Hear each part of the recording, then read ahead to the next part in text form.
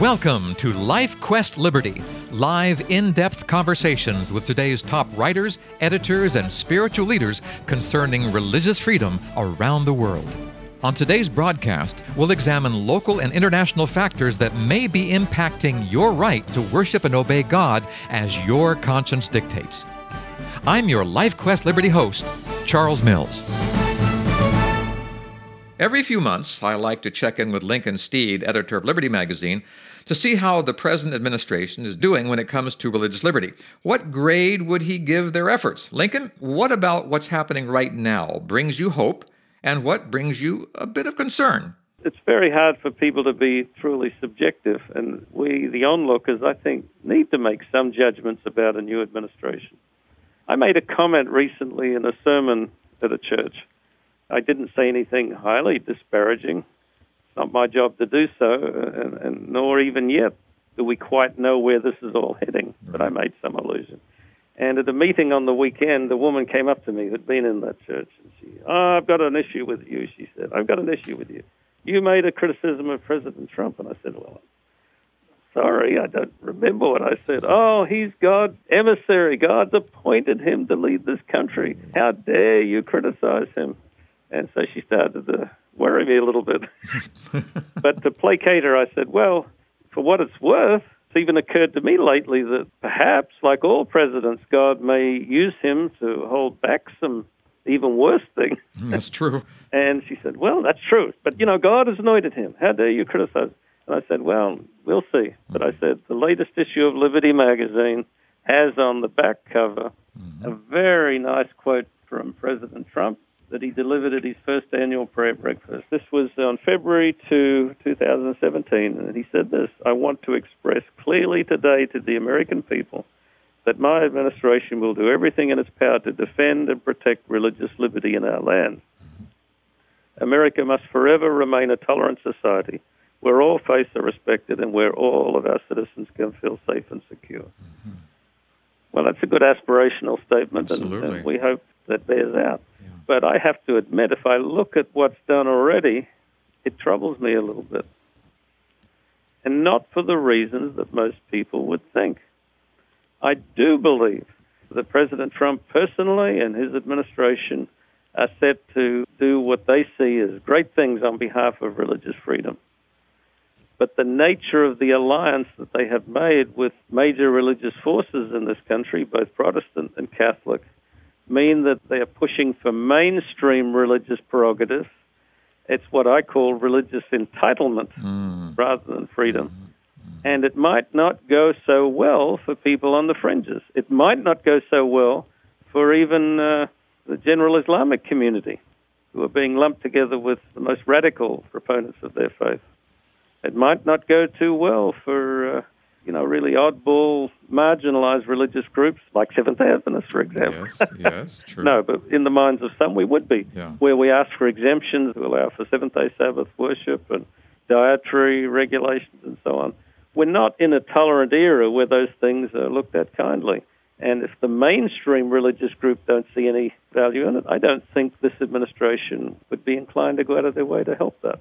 What I hear you saying is that the statement is, we will have religious freedom, and, here, by the way, is the religion that you will have the freedom to be. Am I on the right track of saying that? I don't think they're ready to say that, but that's the subtext, yes. Yeah. Or put it another way, America will become great again when it finds its sort of generic Christian faith.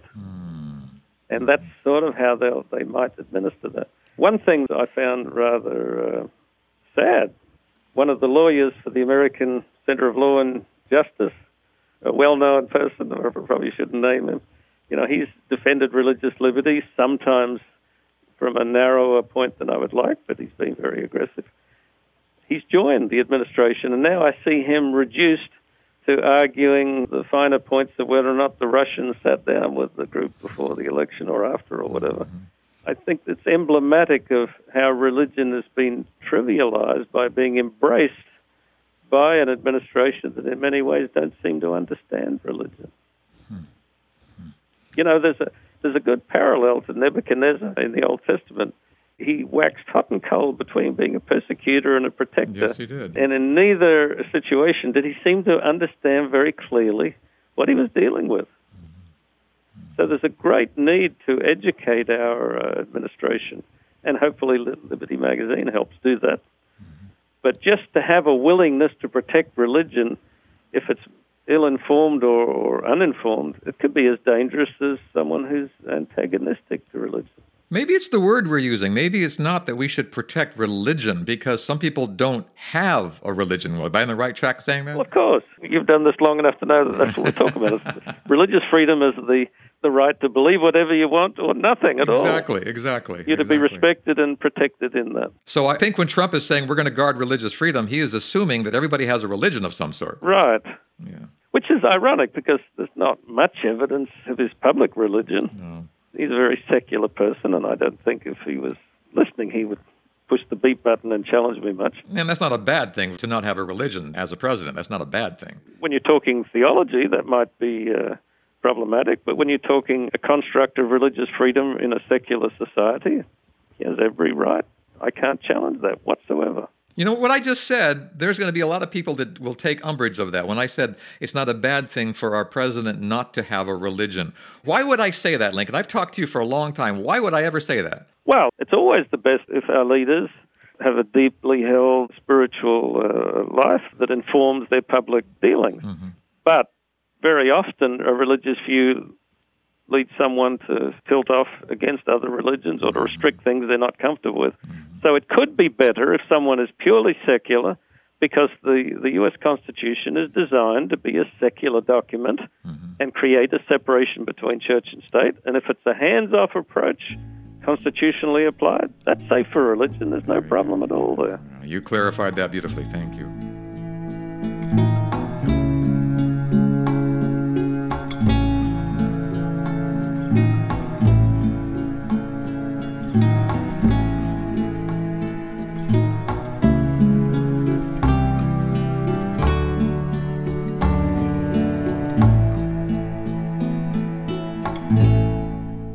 Well, okay, we're continuing our discussion here with Lincoln Steed, editor of Liberty Magazine. We're talking about what the administration is doing, how well they're doing. So I'm hearing you say, from what I've heard, that if you gave a report card grade to what's happening here, you have some good points there, and there are some things that are concerning. Would I say a B or a B plus maybe? Probably. Yeah. And I'd probably make the comment that I had some teachers make similar ones to me, but he's capable of more. I've heard that before. Johnny is trying, very trying. Oh, my. No, I think there's an intention there, and I'm willing to grant them that it's not cynical, but it comes from a politically active form of religious persuasion in the U.S. that in the past has shown itself a little bit tone deaf to some of the minorities. And as I say, this lawyer, I'll name him, Jay Sekulow, one of their heroes, and he's pushed well for many of their particular causes. But it's interesting to see him sort of subverted into a civil servant with other concerns. It's interesting to see their readiness to undo the Johnson Amendment, which we discussed on this program before, right. Yes. To remove all the barriers to church activity. And you only have to study history to know that will sort of empower churches to become little medieval bureaucracies like the Catholic Church was that eventually cooked up the Inquisition. Yeah, little super PACs, too. Right. It's clearly a work in process at the moment.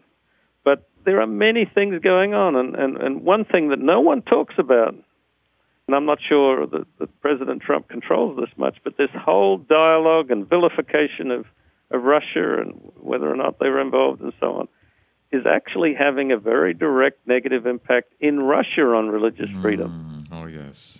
Because their law there, designed against terrorism, is being tweaked by who we don't know, but elements within the Russian government to be used as an instrument against foreign religions as they see them. So the more the antagonism between U.S. government and Russia works up, then I think you can see more cases like the Jehovah's Witnesses that were outlawed recently in Russia. Is that the tip of the iceberg? Is that the direction we're going? And how much of a leap will it be from Jehovah's Witness to Lutherans or Seventh-day Adventists? Probably not too far to Seventh-day Adventists, but there's, we're not particularly expecting trouble. But any group that is different from Eastern Orthodox, or put another way, from Catholicism, Because in reality, the difference between Eastern Orthodox and Catholic is more religio-political than anything, issue of supremacy of the Pope and so on 1,000 years ago. But liturgical style is familiar, so they're more likely to go after the freelancing type of religions that are more modern and more foreign and more American. Well, in the light of this, when we see what's going on, anything that we can do in our churches, locally, in our communities to help? I think we can, as this lady in a strangely partisan way was suggesting. We do need to pray for this whole administration, President Trump and all those that he gathers around him. I don't for a moment think that they are directly appointed by God. A lot of this is cause and effect, and people choose their loyalties and their agenda, and God blesses or curses according to what they do, not just the fact that they're there. But there's a great chance, as always, for the leadership in a free republic, a free democracy, or a representative government, technically, to lead the way toward a greater civil and religious freedom. They can't be separated. We can't have a repressive, more guarded society and then a flourishing religious life. So making America great again, I think, is to unleash the spirit that made America great, which was trust in God, friendship and respect for other people, and a boundless optimism that I think only a larger vision of life beyond the here and now can provide.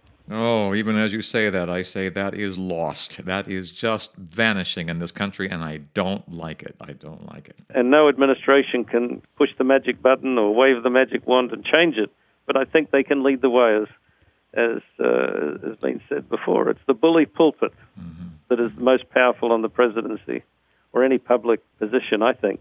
Not the ability to sign this or that grand reform, but to show the way by action and to encourage and speak directly to the people, as Franklin D. Roosevelt did. That was the secret of his presidency, the fireside chat. Yes. The connection with the people and their aims and ambitions. Now we have the fireside Twitter, am I right? Well, we'll get into that. We won't get into that. I mean, I got to give credit to this new president. You wouldn't know by his age where he's coming from, because this whole Twitter thing and the electronic communication is a generational thing generally. Yes. I'm not so sure that a little electronic keyboarding substitutes for direct interpersonal contact.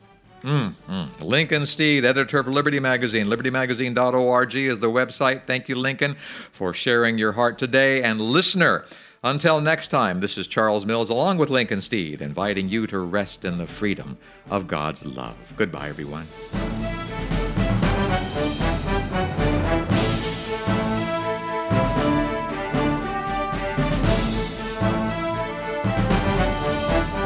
If you'd like more information about LifeQuest Liberty, call Three Angels Broadcasting Network at 618-627-4651 or email us through our website at 3abn.org. Join us again next week at this same time as we examine more of the threats and challenges facing your religious freedom. May God keep the flames of liberty burning in your heart today.